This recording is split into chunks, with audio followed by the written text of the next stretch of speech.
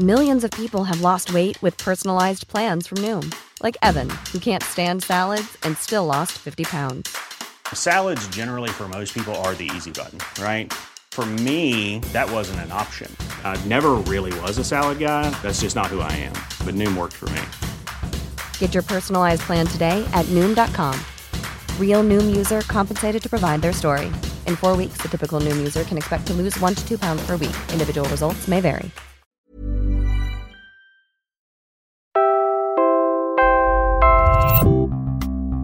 Mula po sa Quezon City, ako si Robbie Alampay, Puma Podcast.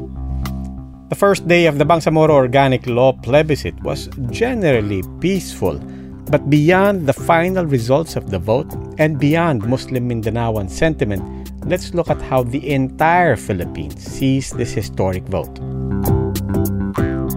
At least 9 senators have released statements against lowering the age of criminal responsibility to 9 years old. That is after their counterparts at the House Committee on Justice approved a bill legislating it. We'll talk about what a law would mean to our reputation in the international arena. Those wanting to work in the United States in the next year might want to listen up. America has just tightened work visa rules applying to Filipinos. How tight? Mamaya yan. Meanwhile, it is not just humans who are opting to take the night shift these days. A recent study says more animals are becoming nocturnal. The reason? They're trying to avoid us, stressful humans. Yan po ang headlines. I'm Robbie Alampay, Puma Podcast. The COMELEC is getting ready to canvass the votes for the referendum on the Bangsamoro Organic Law and specifically on the question put forward to a number of municipalities and barangays in ARMM, Isabela City, and Cotabato. Gusto nyo bang sumali sa magiging Bangsamoro region? There will then be another round for the plebiscite on February 6 to then ask those who opt in, okay na ba kayo sa Bangsamoro Organic Law that will expand the coverage and powers of the autonomous Muslim Mindanao region? Ahead of the plebiscite, a December survey by SWS shows that beyond Mindanao, 79% of Muslims nationwide want voters to approve the BOL. Among non-Muslims, the support for BOL is 26% among Iglesia Ni Cristo members, 33% among Catholics, and 37% among other Christians. Meanwhile, we talked to Ted Te, a former Supreme Court spokesperson, now back with the UP College of Law, about the changes a ratified BOL will bring. Beyond the expansion, what is the difference between the law that created ARMM and the law that will now govern the proposed Bangsamoro region? I think the first major difference is the recognition of the identity. Just the name, just the use of the name Bangsamoro, I think was intended to correct historical problems before. They have a parliament, and rather than a congress like we have in the national government, they will have a system of Sharia justice that is currently in place right now. But of course, if the Bangsamoro Autonomous Region will pass and they will be created, then within that region, the system of Sharia law will really now apply. So as far as the courts are concerned, that will be the primary courts. What aspects of life are in fact going to be governed by the Bangsamoro authority? This is autonomy, not secession. So they're still part of the Philippines. They're still part of the Republic. So as far as national laws are concerned, there will still be national laws that will affect them, that will govern them. But as far as Sharia is concerned, Sharia right now affects their personal law. Okay, so questions as to marriage, questions as to property distribution. That's why there is such a thing as a divorce under Sharia personal law. The national criminal laws, the revised penal code, would still apply, but of course subject to any laws that the parliament will now pass. In terms of internal revenue, well, they are like the local governments in that they will get a share of the national government, but there is a definition of how much they're supposed to share, and the share will come from the national internal revenue allotment arising from the BIR and the BOC. Kahindik-hindik, or a monstrosity. That's the outcry from Senator Leila de Lima on proposals to lower the age of criminal responsibility. Her colleagues say House Justice Committee members are creating kindergarten prisons in approving the bill rather than putting kids out of harm's way. We're back with Ted Tay, who talks about another option to deal with children in conflict with the law. The general trend now is to engage in what we call restorative justice, which is basically to repair the relationship. So if a child commits an offense, that child is not to be treated as a criminal. Rather, that child is to be treated as someone who needs help.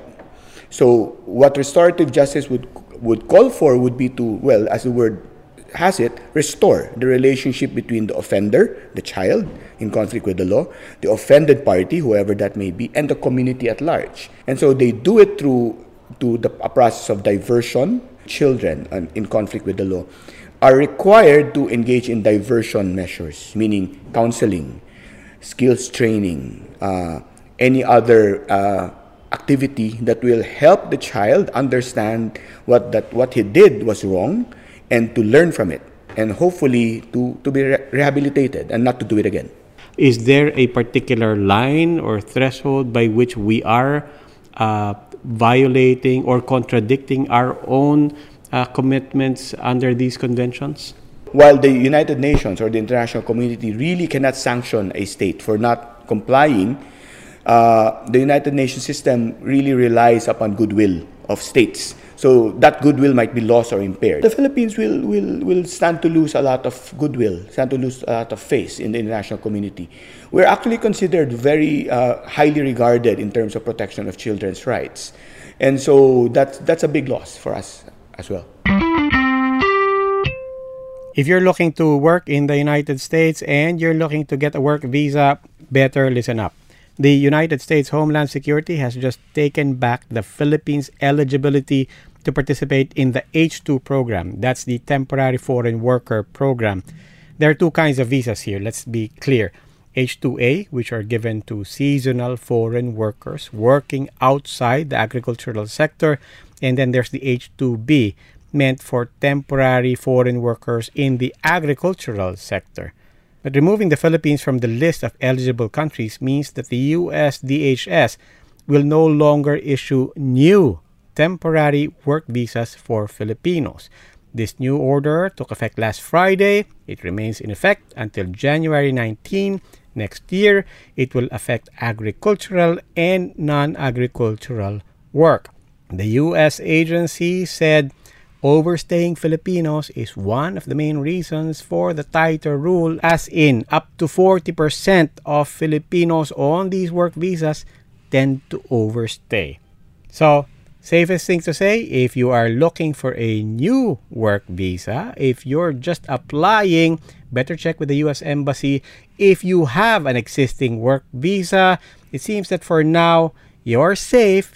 You can continue to use your work visa.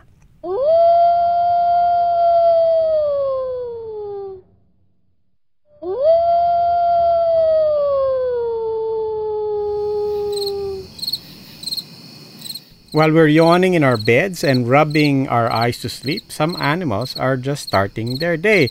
But we're not talking about bats or owls or other naturally nocturnal animals like the crickets that we've been hearing. We're talking about deer, tigers, wild boars, even bears and lions.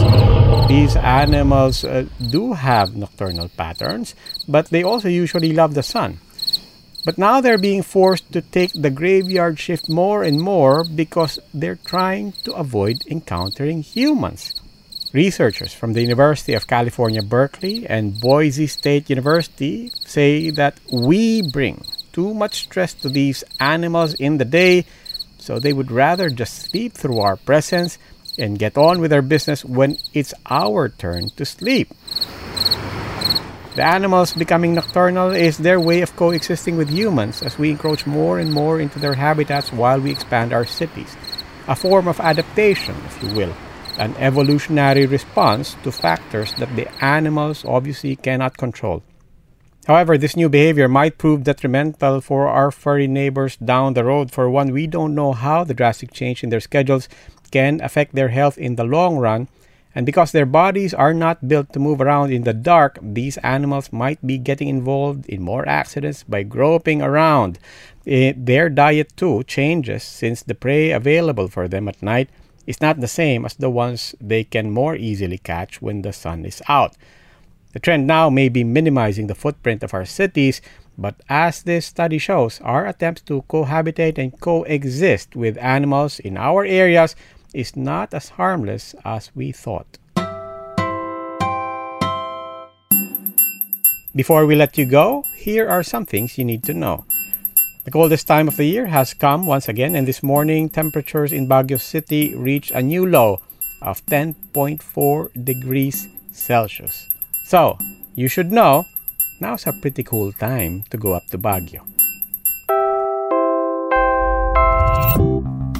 And that's today's edition of Puma Podcast. For the latest episodes, subscribe on Spotify, Anchor, Stitcher, or wherever you get your podcasts. Don't forget to follow us on Facebook, Instagram, and Twitter. Maraming salamat po.